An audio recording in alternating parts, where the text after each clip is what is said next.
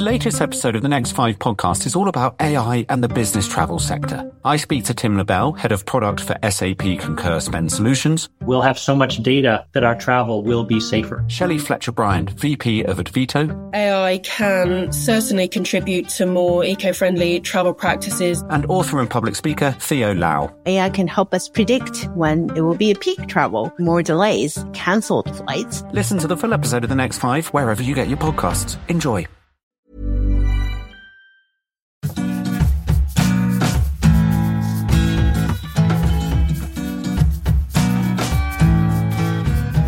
Welcome to Alpha Chat, the podcast hosted by the bloggers of FT Alphaville. If you want to know more about us, come visit us at ftalphaville.ft.com, where you can also leave us feedback.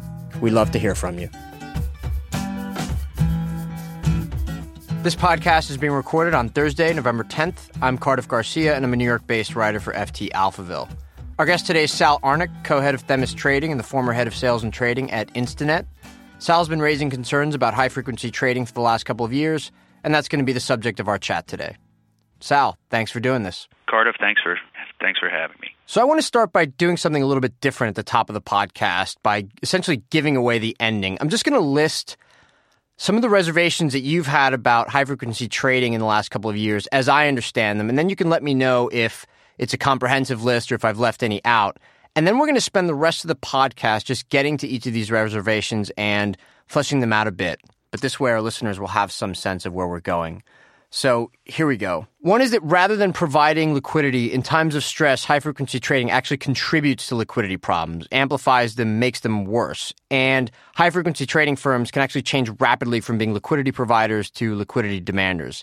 Second, relatedly, this kind of behavior increases the chances that we'll end up with another flash crash, or that if another flash crash begins for another reason, high-frequency traders will actually make it worse. Third is an issue of fairness. If you're an institutional investor and you place an order with a broker, it used to be that the broker would simply execute the order through an exchange. Now the exchanges actually will sell your information to high-frequency trading firms to put into their models and predict your behavior. Fourth, transparency. Some of these firms seem to never have a down week or a down month, and because their formulas are so obscure, that's kind of the point. We don't really know what they know. Fifth is something called latency arbitrage, which is to say that there's a difference between the public quote for a stock or a security that everyone sees at the same time, and then a second quote, a second speed, that only high-frequency trading firms see and trade on, and we'll talk about how that works. Six is that sometimes high-frequency traders stress the system, stress the exchanges, they engage in quote stuffing, among other things, and they don't really have to pay for this. Maybe they should. Seventh, high-frequency trading has contributed to higher volatility and correlation, and in fact, it's led to a skewing of the traditional relationship between volatility and correlation, and we'll get into that. Finally, because high-frequency trading has compressed bid-ask spreads so much, it's essentially rendered the business model of smaller regional brokerage houses to be worthless, to be obsolete. And as a result, you have many fewer small company IPOs than you used to, at least as a percentage of total IPOs. Did I leave any out? No, you certainly said a mouthful. All right, great. So we're going to take some time to get to each of these. My first question, though, is to take a step back and to get really basic. I think some of our listeners, even very sophisticated ones who are heavily involved in financial markets, or at least whose lives are touched by them, may not actually have a clear understanding of exactly what high-frequency trading is. So why don't you give us a brief synopsis of what high-frequency trading firms do, how they trade, and maybe an example of one or two of their strategies? Well, high-frequency trading, everyone seems to have a different definition. And to tell you the truth, there is no one definition, but certain characteristics of the type of trading is that it's automated. It's just high-speed, automated trading strategies with various purposes. Well, the purposes are all to make money, but there are different strategies and styles. And one of the most predominant styles is market making, which is an evolution of the old, NASDAQ market maker who stands there ready to buy and sell a stock, 1,000 shares up with a spread. I'll buy them here, I'll sell them there. And that spread would be the VIG that an investor would pay the market maker's reward for providing that liquidity.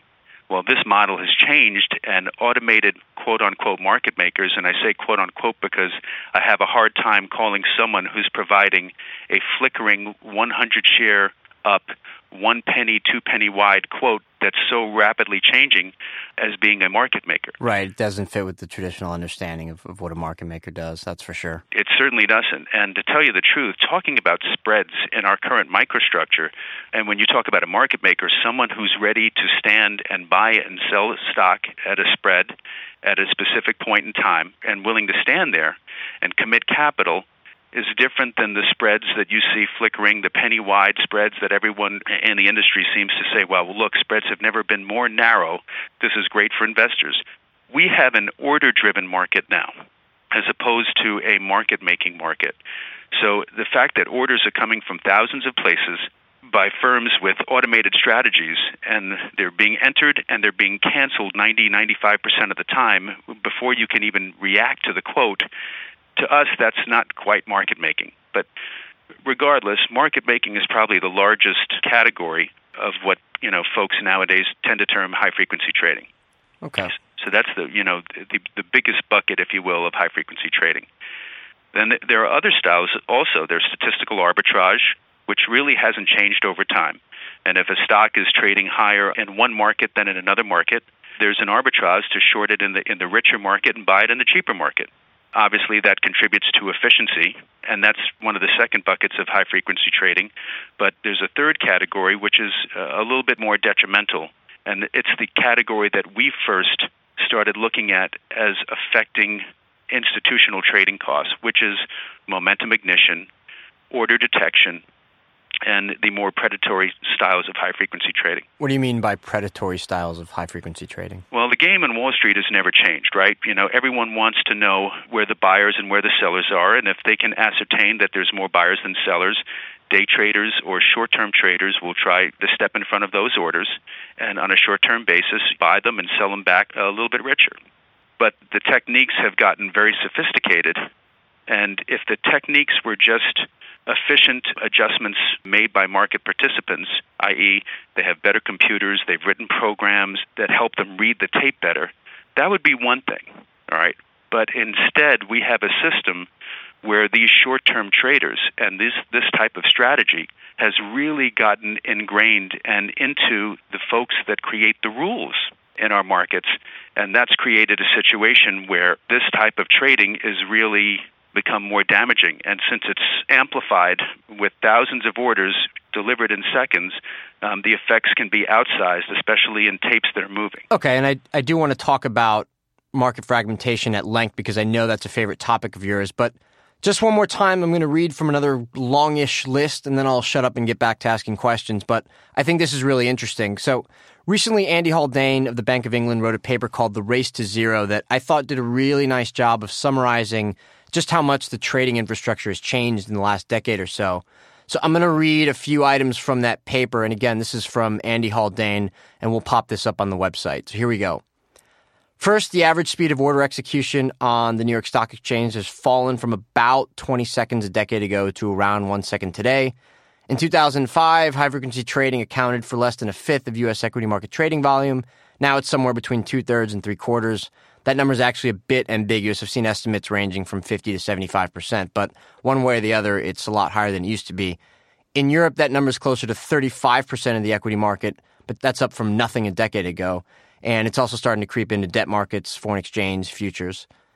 The trading share of the New York Stock Exchange in NYSE-listed securities has fallen from 80% in 2005 to about 24% now. In the UK, the market share of the London Stock Exchange has fallen from 2/3 in June 2008 to less than a third today.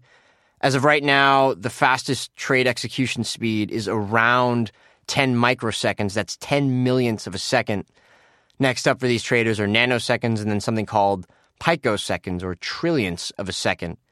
And finally, Haldane talks about the historical relationship between volatility and correlation, as I mentioned earlier. Both have been climbing, but in the past, they've held to a pretty tight relationship where when volatility went up a certain amount, correlation would also climb by a certain amount. But since 2005, the amount of correlation you get for a given volatility is at a historic high. And his point is that high-frequency trading might be having a disproportionate impact on correlations in the last half decade or so. Now, none of these is itself alarming, but they all give some sense of how much things have changed. So my next question is this. Tell us how we got here in the last decade or so. You spoke at the Big Picture Conference about a perfect storm of three things that got us here. So tell us what they are.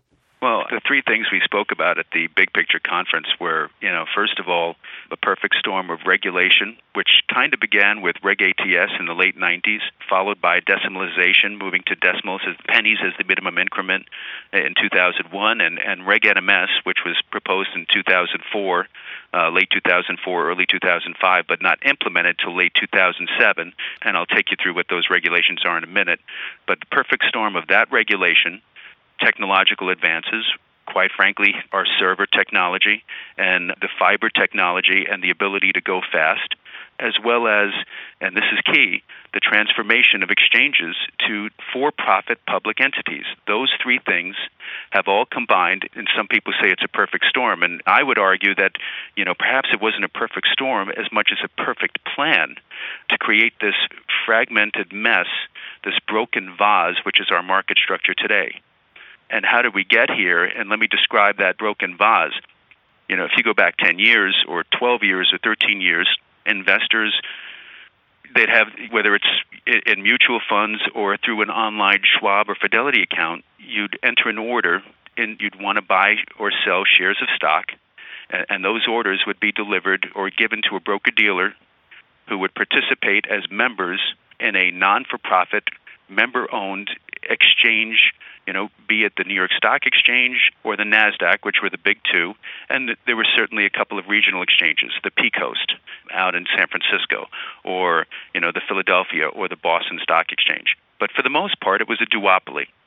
Today, an investor, whether it's retail or it's a mutual fund or a pension fund or a hedge fund, those orders get sent through this sausage factory where your order can go to any number of 13 different exchanges and 40 dark pools, and the person who's sending the order has so little control over where that order is going to go and get executed, because there's conflicted mess and smart order routers which send the order not to where it's going to get best execution necessarily, but where it makes sense from the economics perspective of the broker-dealer. And what do I mean the economics perspective? I mean that there is this maker-taker system of commissions that are in place among exchanges, and there are different economic rates, a free execution, a rebated execution in dark pools, so that your order is going to go not where it gets the best execution, but where it's going to maximize the minimizing of cost or, in fact, generation of rebates for the broker-dealers involved. And that creates this fragmented mess. That's what you mean by fragmentation. So a minute ago you mentioned Reg NMS, that's Reg National Market System. There was a European equivalent, of course, the Markets in Financial Instruments Directive, or MiFID, I guess, sort of a horrible nickname. Yeah. Talk about Reg NMS and how it contributed to all this, or just about some of the regulations that led to the kind of fragmentation you're talking about. Well, sure. And when we start talking about how we got here, I think it's useful to talk about the regulation. But before you can even talk about the regulation, it's useful to talk about the culture. There was this history, this short-term trading mentality and culture, which initially was considered the enemy. It had morphed into the for-profit exchange culture that we see right now. And the exchanges right now, instead of curtailing that type of behavior, their whole business models are bent and dependent upon arming those business models via co-location. Co-location is basically the exchanges renting out a space or access to be a little bit closer and a little bit faster to the action than everybody else. If you can give a quick example of that. So NYSE has this large data center in Mahwah, New Jersey. And the other exchanges have them in Jersey City, and ironically, New Jersey, where our firm is, has become a hotbed and has become the center of the universe for so many of these large stock exchanges. And in the commodities markets, this is also taking place with the CME in Chicago. But the stock exchanges, which your mom and your father and you and I remember from an earlier day, which we've seen in movies from like Trading Places or the movie Wall Street, were a bustling floor where traders competed to get the best prices for their investors by meeting in a central location. That's gone. The stock exchange, it might as well be a museum. Where the action really takes place is in these data centers. And who's trading in these data centers? Automated robots. These high-frequency firms that pay millions of dollars a year for the right to have their server at the exchange so that they can be a millisecond faster than somebody else or 5 microseconds faster than somebody else. And why is it important to be faster than somebody else? Again, it depends on the strategy. Like in the market-making strategy, it's important to be that much quicker because you want to be at the top of the queue so that you can be the top of the bid list so you can get a rebate if it's going to trade there. And then simultaneously be at the top of the offer list so you can get a rebate there and capitalize on this rebate arbitrage. So that's the market-making side. The predatory side is you want to be able to beat other traders to the quote, like the SOS bandits. And this is the part of the high-frequency trading we have the biggest issue with. So first of all, the exchanges have drastically changed, and regulation has been enacted from Reg ATS to make the marketplace more quick. And the people who crafted Reg ATS, the lawyers at the SEC, and who crafted decimalization, they were very much of the mindset to get trading as fast as possible and to help that agenda. That moving to Reg NMS or National Market System basically made the New York Stock Exchange from a slower auction market to a fast market. So the reason that you see New York Stock Exchange volume or market share plummet from 80% to, say, 20% in New York Stock Exchange listed stocks is because, the abolition of rules like 15C3, where initially New York Stock Exchange members had to trade New York Stock Exchange stocks or 15C3 eligible stocks on the floor. They weren't allowed to trade them upstairs. With that regulation gone, and with the New York Stock Exchange converting to a fast market and converting into this data center mentality and creating MAWA, all right, the speed of trading was drastically increased. Sure, and one of the themes that you've been hitting on is how this creates a conflict of interest with the exchanges. So talk about this idea that the exchanges will actually sell some of the information around the orders placed by institutional investors. How does that work, and what happens to it? Where does it go, and how does it get traded on? Well, ironically, we came out with a paper last year which kind of went viral, and we didn't expect that it would. But it was picked on, rather quickly by the media, and it was called Latency Arbitrage, or Data Theft on Wall Street was the name of the paper. And basically, exchanges were providing enriched data feeds, and they do that now, and they always have. But these enriched data feeds have more information than the public tape. So when you think of the public tape, you think, okay, I just bought 300 shares of IBM at $186. So you would expect on the public tape, the old ticker tape that used to go across on the bottom of screens, 300 shares, $186, IBM, the exchange, New York Stock Exchange, and the price or the time, 10:19 in the morning. All right? That's what's available, and that's what is in the public domain for investors to look at. The enriched data feeds have much greater information. It has cancels, revisions.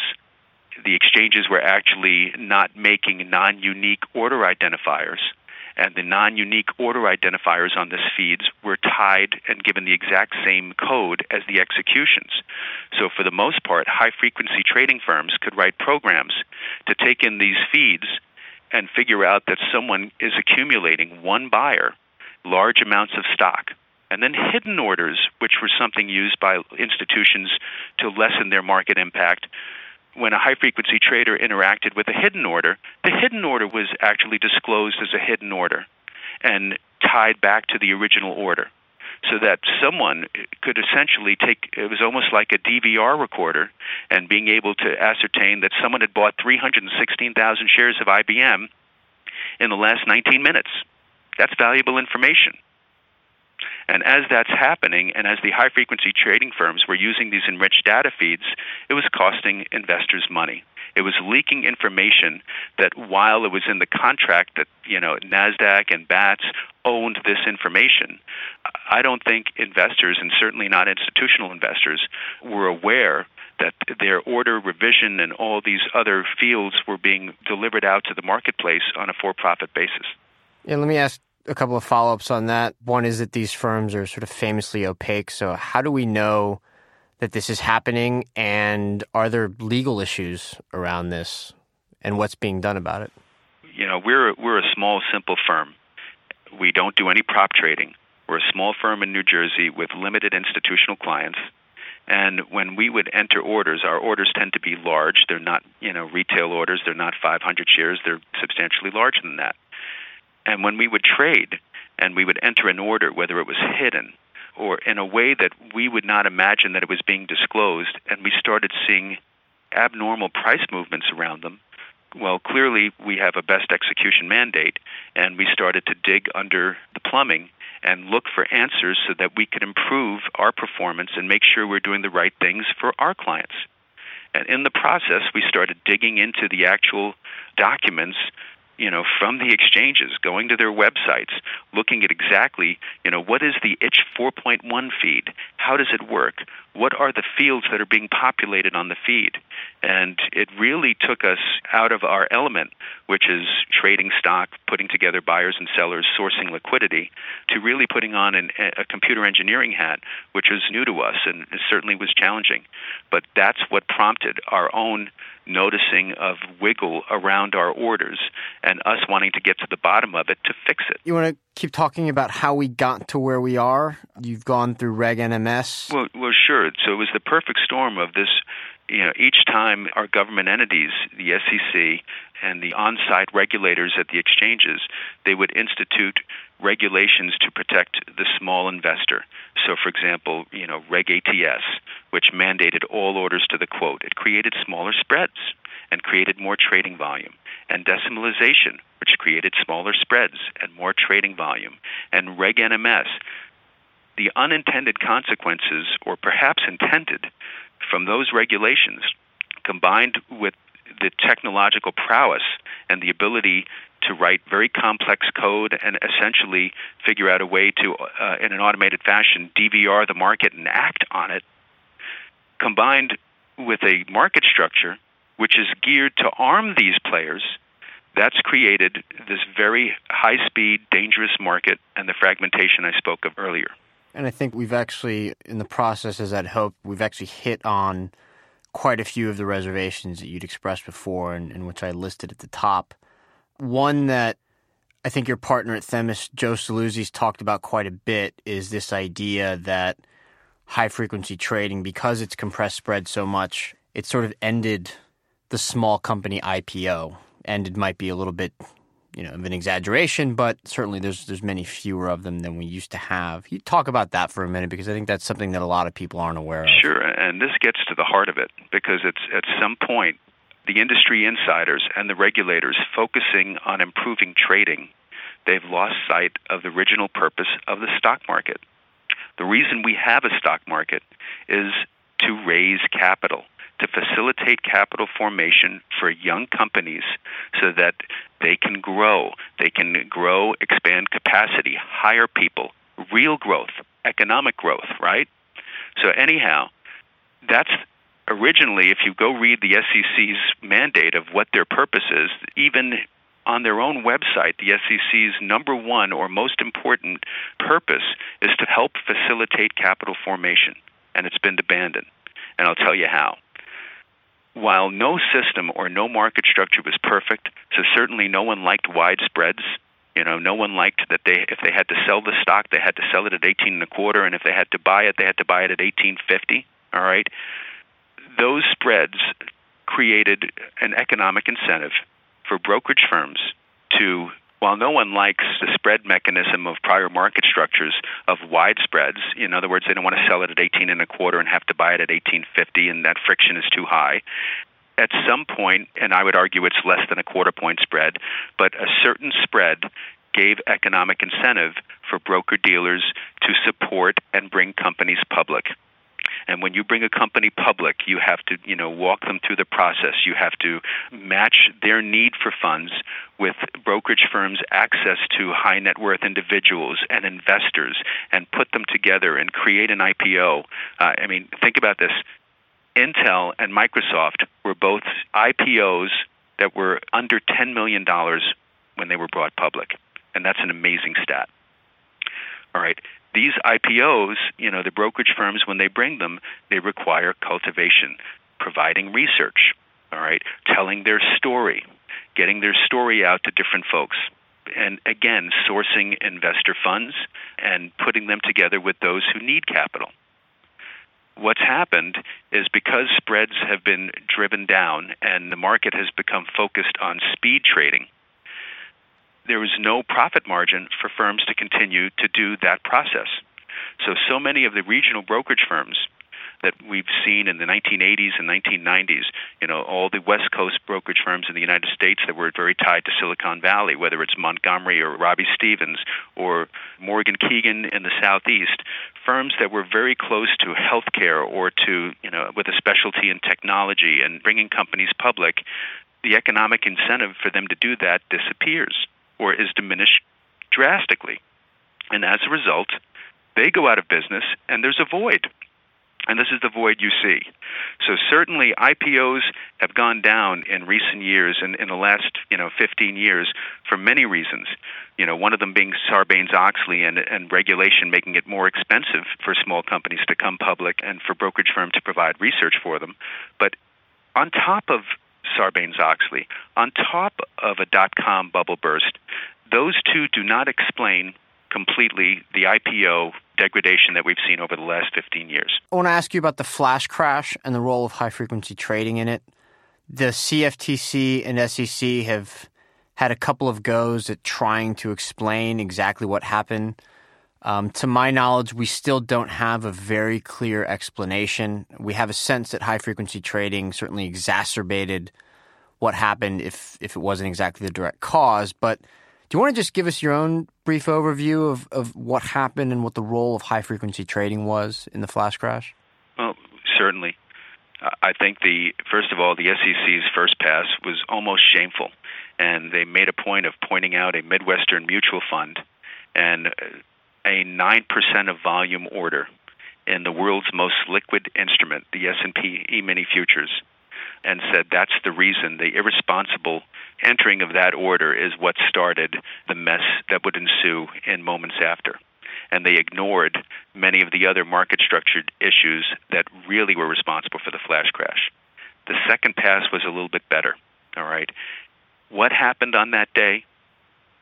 A market under stress, much like you saw yesterday, as a matter of fact, where markets that have come to depend on high-frequency trading for market makers, for penny-wide spreads, for very larger sizes in the quote. The market had become very complacent with that facility staying there and not changing. And what happened is during periods of stress, and certainly on the day of May 6th, market makers, they widened their quotes. The depth of book thinned out well before the 240 flash crash events that ensued. The depth of book was thinning out all day. And what happened is when one large E-mini order came into the market, okay, and it wasn't large, but it was large because high-frequency traders were able to use things like data feeds and some of the things we talked about that they're armed with from the exchanges. And their speed, they're attempting to ascertain that there was a footstep of a large seller and step in front of it. And they stepped in front. And then the next one stepped in front. And an already depleted limit order book was absorbing the predatory high-frequency traders taking advantage of a mutual fund E-mini order. And as that happened, and as the market started to fall more than their models predicted, certainly the initial high-frequency traders that absorbed liquidity by buying, they were caught long and wrong. And when they turned around and needed to flatten out, they sold stock and consumed liquidity quicker than anyone could hope to hit any bid. And you have that element of the flash crash, and I think Kirilenko terms that the hot potato trading in the second flash crash report. He's dead on. If you take that and you combine it with the response and the behavior of the internalizers in the marketplace and how they treated retail orders on that day of stress, you have a recipe for disaster. Describe internalizers. Define that term for us. Well, the very fact that internalizers exist is beyond my comprehension, as it goes against best execution. But what internalizers do, and I'd rather not name them on your program, but everyone knows who they are. But large firms, the internalizers will buy orders from retail providers. So, for example, if you go to any online broker and you look at how they route orders, they don't just route your order to the primary exchange or where the best bid or the best offer is. There's a reason why retail only gets charged $8 a trade, and it's because those brokerage firms are making the money up by selling those orders to other brokerage firms, big wholesalers. And these wholesalers promise to give them an equivalent execution from what is the main market or competitive with the other market centers. So, for example, Ameritrade sells the order to a specific brokerage firm, and they decide to take the other side of that order because they can make a penny or two on it. And I would argue that these firms internalize that flow on calm days, not only because they can make a penny or two, but because they're financially modeling those orders. They're using it to model behavior of retail investors in different market conditions. So they know when to cherry pick. They know when to take the other side and buy a market sell order that comes in from retail, or quote unquote the dumb money. They know when to buy it. And if they don't want to buy it, it's a call option. They just exhaust it out to the market. Well, guess what happened on May 6th?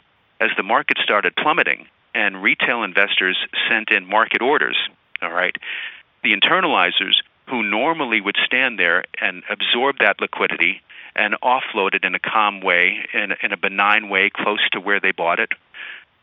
Instead, they were like, whoa, we're not. They shut off, and instead of buying that order flow or filling those buy orders, they just turned around and exhausted them to the market. So the markets not only had high volume to begin with, okay, from all the speed trading, from all the market making, from all the predatory stuff going on, they had this extra rush of orders being deluged onto the marketplace, these sell orders, all at the same time. And as that happened, a circular effect happened. As that happened, there began to become differences in the data speeds of the real-time market, which is what high-frequency trading firms would see through their direct co-located privileges, and the public tape, the public SIP, the public quote. The public quote was being slowed down, and that difference between that speed and the speed of the co-located servers was increasing. And it became clear that no one really knew what the true price of any security was for those 20 minutes. And during that period, more market makers shut off. And it created this circular spiral, this downward spiral, where there became a vacuum of liquidity. And you saw stocks like Accenture and Sam Adams Beer trade down to a penny. Yeah, I remember that. And I think you had Apple shooting up at one point to 100,000 or something like that. Something went in both directions, I guess. Yeah. And we talk about not only the flash crash from that day. Everyone, the term's been coined, these mini flash crashes that take place every day, which the SEC's tried to band-aid with circuit breakers and the new limit up, limit down proposal, which I'll get to in a second. But the very fact of the matter is, if someone enters an incorrect trade, a fat finger, if you will, okay, that incorrect trade and that error would normally result in, okay, I tried to buy an $18 stock, 5,000 shares at 18, and I entered 118 by mistake. Normally, in a slower, more sensible market, they'd get filled some at 18, some at 1805, some at 1810, some at 1820, some at 1850. But with the abilities of market makers to A, turn off instantly and create a vacuum, and B, other high-frequency trading firms to sense that there's an aggressive order taking stock and jump ahead, what would have been a 5,000 share errant order which ripped through the market by 50 cents or $1 today will snowball into a 300,000 share volume event where the stock will spike $7. That's the danger of our market structure today. And that's something that's built into it, and I don't know how you legislate around it. Yeah, and to take a very kind of broad perspective of what you just said, one of the advantages of high-frequency trading and the market fragmentation that you're talking about that's commonly cited is that because it adds liquidity, as an institutional investor, you never have to worry about somebody being on the other side of the trade. But that only really applies in very benign times. In times of stress, the opposite happens. And that's what Andrew Haldane alluded to when he termed that quote we really, really loved, which was that high-frequency traders provide liquidity in a monsoon and they consume it in a drought. Yeah, that's great. You mentioned a second ago some of the recent SEC proposals on how to regulate high-frequency trading, circuit breakers, limit up, limit down rules. I think flash orders are still allowed. And the SEC and FINRA have started, I don't think they've done it yet, but they've contemplated the idea of getting some of the actual code from these firms, although they've put up some predictable resistance. Can you just get into some of these ideas and tell me whether or not you're optimistic that they'll help? Well, the SEC's done a few things since the flash crash. One thing, they've implemented those single stock circuit breakers. So those single stock circuit breakers in the most liquid stocks, currently there's a 10% band. If it rips through by 10%, trading is halted, right? And in less liquid names, that threshold is wider. All right, so those thresholds are painfully wide to begin with. So I would take issue with that to begin with. If you're going to instill confidence in the market so that investors come back, so it stops being a game of, Call of Duty 4 and teenagers sniping at each other all day long, if we're really going to get to a marketplace where it's focused on investing and the exchange of capital, there has to be some changes that make the market more friendly and protective of investors.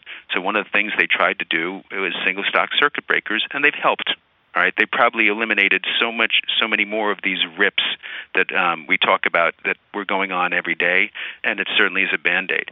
That's going to be replaced with something called the limit up, limit down proposal, which is they're borrowing from the futures markets, creating volatility bands that are X% wide around each stock.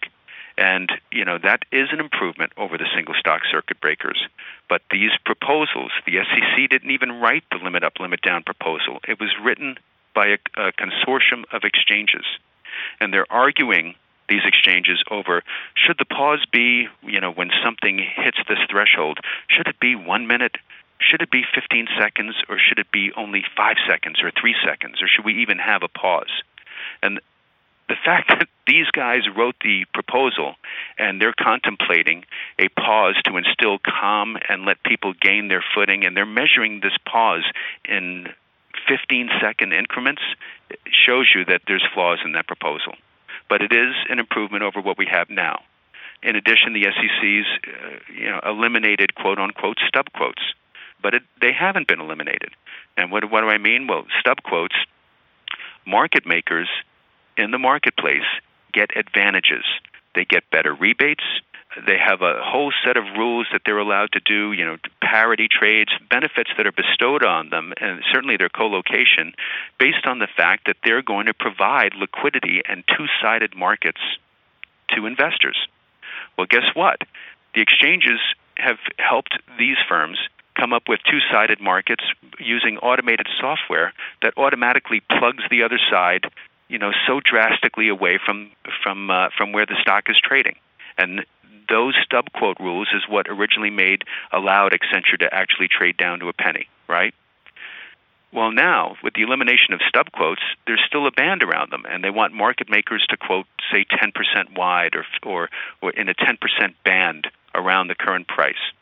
So if IBM is trading at $186, is the fact that a market maker is willing to buy, 500 shares of IBM at $170, does that give you confidence in the current price? Is that helping you? So the stub quote rules still are a source of contention. One final thing that the SEC's done, which we're very happy, they've really tightened up on sponsored access.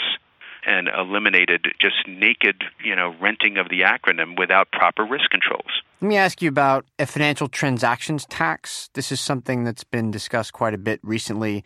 It has a fair amount of support in Europe, less here in the States. Is this a good idea?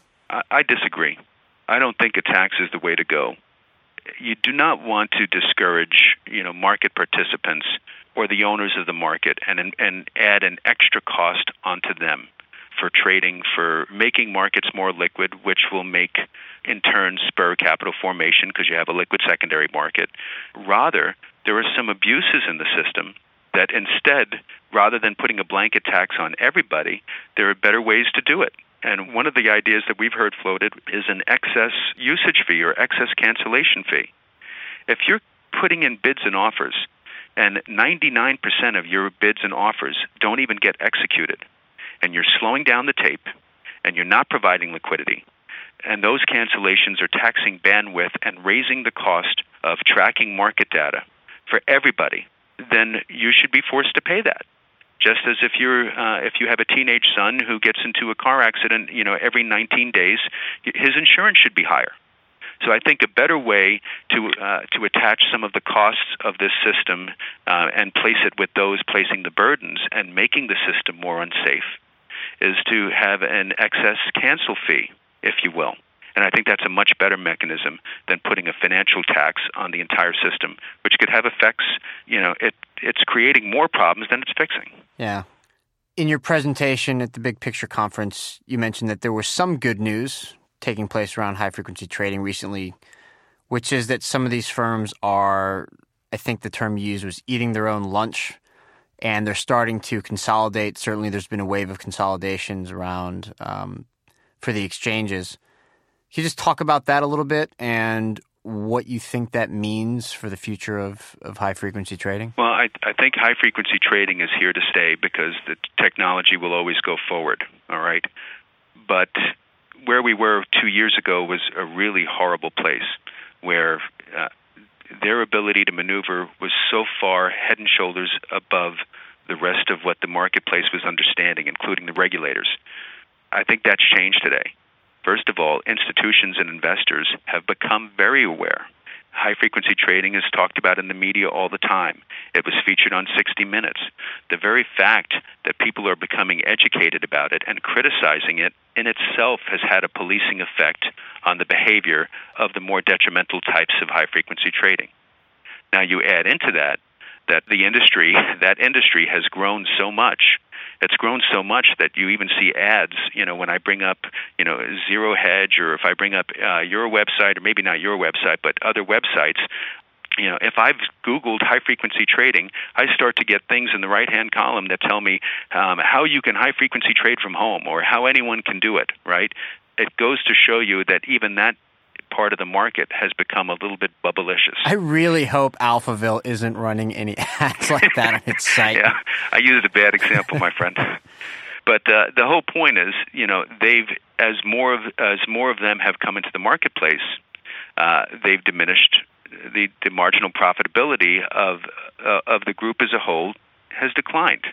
And as it declines, maybe it discourages new high-frequency trading firms from coming into place, and that's a hope. And maybe institutions focusing and protecting themselves more against the more detrimental types of this of HFT, maybe that's going to help as well. That's already been happening. And maybe the free market solve some of these issues. There are now finally some free market solutions being floated out there, new trading venues, going back to blind call markets. We'll have blind crossing networks. Maybe things like that is going to pull investors away from feeding the fuel of these short-term traders, and they'll just eat each other's lunch and eat themselves up. That's the hope, because the market belongs to the owners, not the renters. Yeah, and I think one of the ideas that your partner at Themis, Joe Saluzzi, brought up was having a sort of a two-highway market so that when a company wants to issue securities, they can have a choice of issuing them either in a marketplace where it's only, I guess you'd call them low-frequency traders, or one where it's sort of open to everyone. Does sound unrealistic, right? It does. and presented that simply, it's probably unworkable. But I can tell you right now, meeting with IR people, investor relations people for these corporations, they're absolutely outraged. They do not, the ones that understand what's going on are outraged. And the other half of the group are not aware that the model has changed so drastically as it has in the last 10 years. So I think we're going to hit a point where there's going to be pressure on the regulators to, A, clamp down on detrimental behavior among HFT participants, and B, maybe pull back some of their regulations. So, for example, Reg NMS, all market centers have to interact with each other. Well, guess what? If you relax that restriction and you give mutual funds a choice, I bet you Fidelity would much prefer to trade blocks of 5, 10, 20, 50, 100,000 shares with other institutions in a market that's maybe 4 cents wide instead of a penny wide. Okay, but they're getting much more done with much less leakage. If you present that opportunity or that option, I think the free market will seize on that relaxed restriction and solving investor problems in the marketplace, because those investor problems that we have now, for a while there seemed to be no solution because there's no way to not touch the high-frequency trading sweaty handshake. I want to also just get to a couple of maybe challenges, objections to your point of view, two in particular that I've come across, and give you a chance to respond to those. One is just what's been found by academic studies that you've been critical of. And most of these studies have shown sort of the conventional notion that bid-ask spreads have been compressed, transaction costs are down, competition is up, and that although we can point to some connections and maybe to some circumstantial evidence, a lot of the anomalies that we've discussed in the last, 45 minutes to an hour are coincidental factors rather than something necessarily caused by the rise of high-frequency trading, and that there's actually not much evidence that they've thrown things off. So you've been critical of a lot of these studies. Give us a sense of why you think we can dismiss them. Well, I'm not suggesting that we can dismiss every study that's out there, but I'll point out a few things. First of all, a gentleman named R.T. Luchtkäfer, who I believe has contributed to your blog, he's actually collaborated with us, and on my site and on the SEC's website, he submitted to the SEC, here are a list of 20 studies that prove or say, and they're unconflicted, that high-frequency trading has been damaging. Volatility, spreads, etc. They've damaged more than they've helped. There's 20 studies out there, more than that. I'd love your readers to know that bibliography is out there, so that anytime someone says that there aren't any studies and there's no real proof that high-frequency trading is harmful, they can go look at these studies.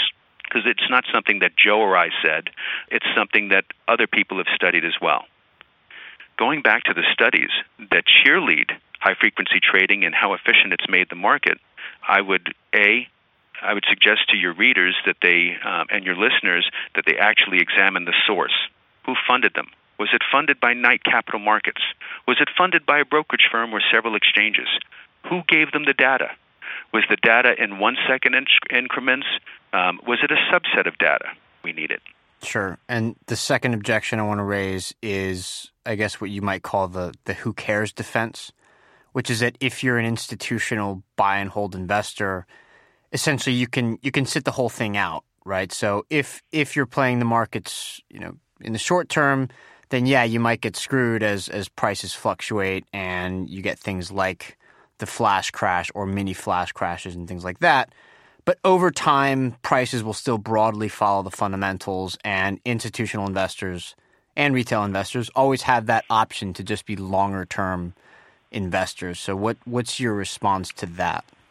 All right, and we've heard that objection categorized as, it's only a penny or two.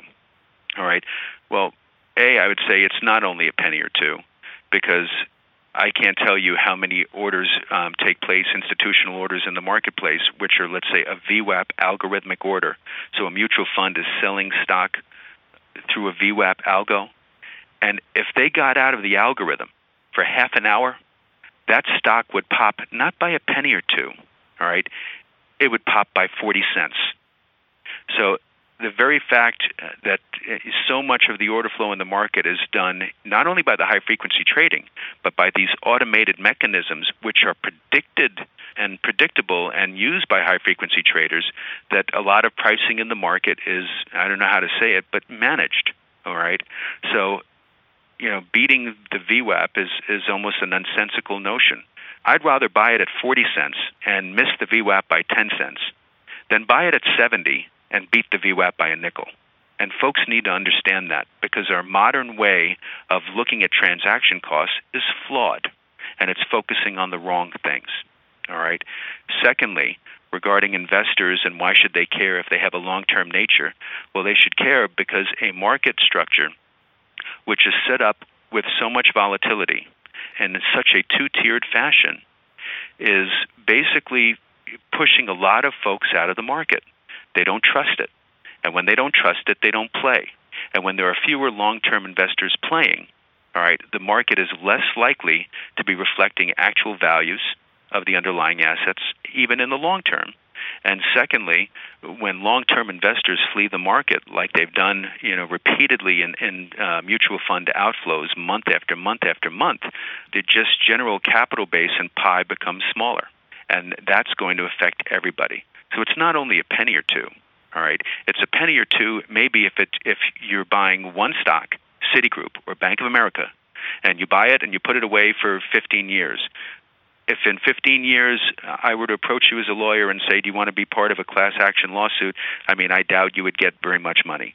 All right, so that's not the issue, but it's the fact that it's more than a penny or two in the lower strata capitalization stocks, and that it's affecting confidence in the market. And why wouldn't you have a market structure set up where everyone is treated fairly? Well, I want to close by asking about your past, your own motivation for taking up this cause and how it relates to your experience at Instinet and now at Themis. What's your goal here, and why did you choose to pursue this particular subject? It almost wasn't a choice. It was almost like we stumbled into it. Quite frankly, we weren't seeking any publicity. We've operated as Themis Trading for 7-8 years before we've even wrote our first paper, Toxic Equity Trading on Wall Street, in 2008. So that's not what motivated us, that we wanted to be in the forefront of a discussion. All we wanted to do was get better performance for our mutual fund clients. And as we started turning over rocks and finding inequalities or things that are just wrong in the marketplace, we began to get more outraged. And as we get more outraged, we would tell our clients, and then they would tell their friends. And really, this movement, I think we were one of the few firms that really were at the forefront of it, and there are more there now. But we're in our position now because, we care about the markets, and we want this to be a market and an economy that is good for our children. So this sounds corny, but I can tell you right now it's not for a conflicted interest. We're a small firm now. We were a small firm then. We'll stay a small firm 10 years from now because that's what we want to do. But we want the system fixed so that it could be a healthy ecosystem for all participants to play.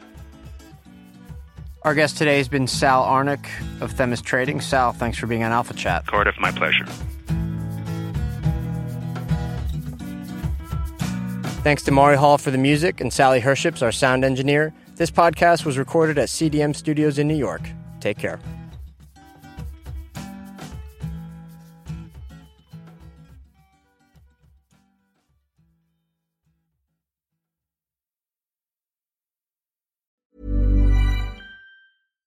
The latest episode of the Next 5 podcast is all about AI and the business travel sector. I speak to Tim LaBelle, head of product for SAP Concur Spend Solutions. We'll have so much data that our travel will be safer. Shelley Fletcher-Bryant, VP of Advito. AI can certainly contribute to more eco-friendly travel practices. And author and public speaker Theo Lau. AI can help us predict when it will be a peak travel, more delays, cancelled flights. Listen to the full episode of the Next 5 wherever you get your podcasts. Enjoy.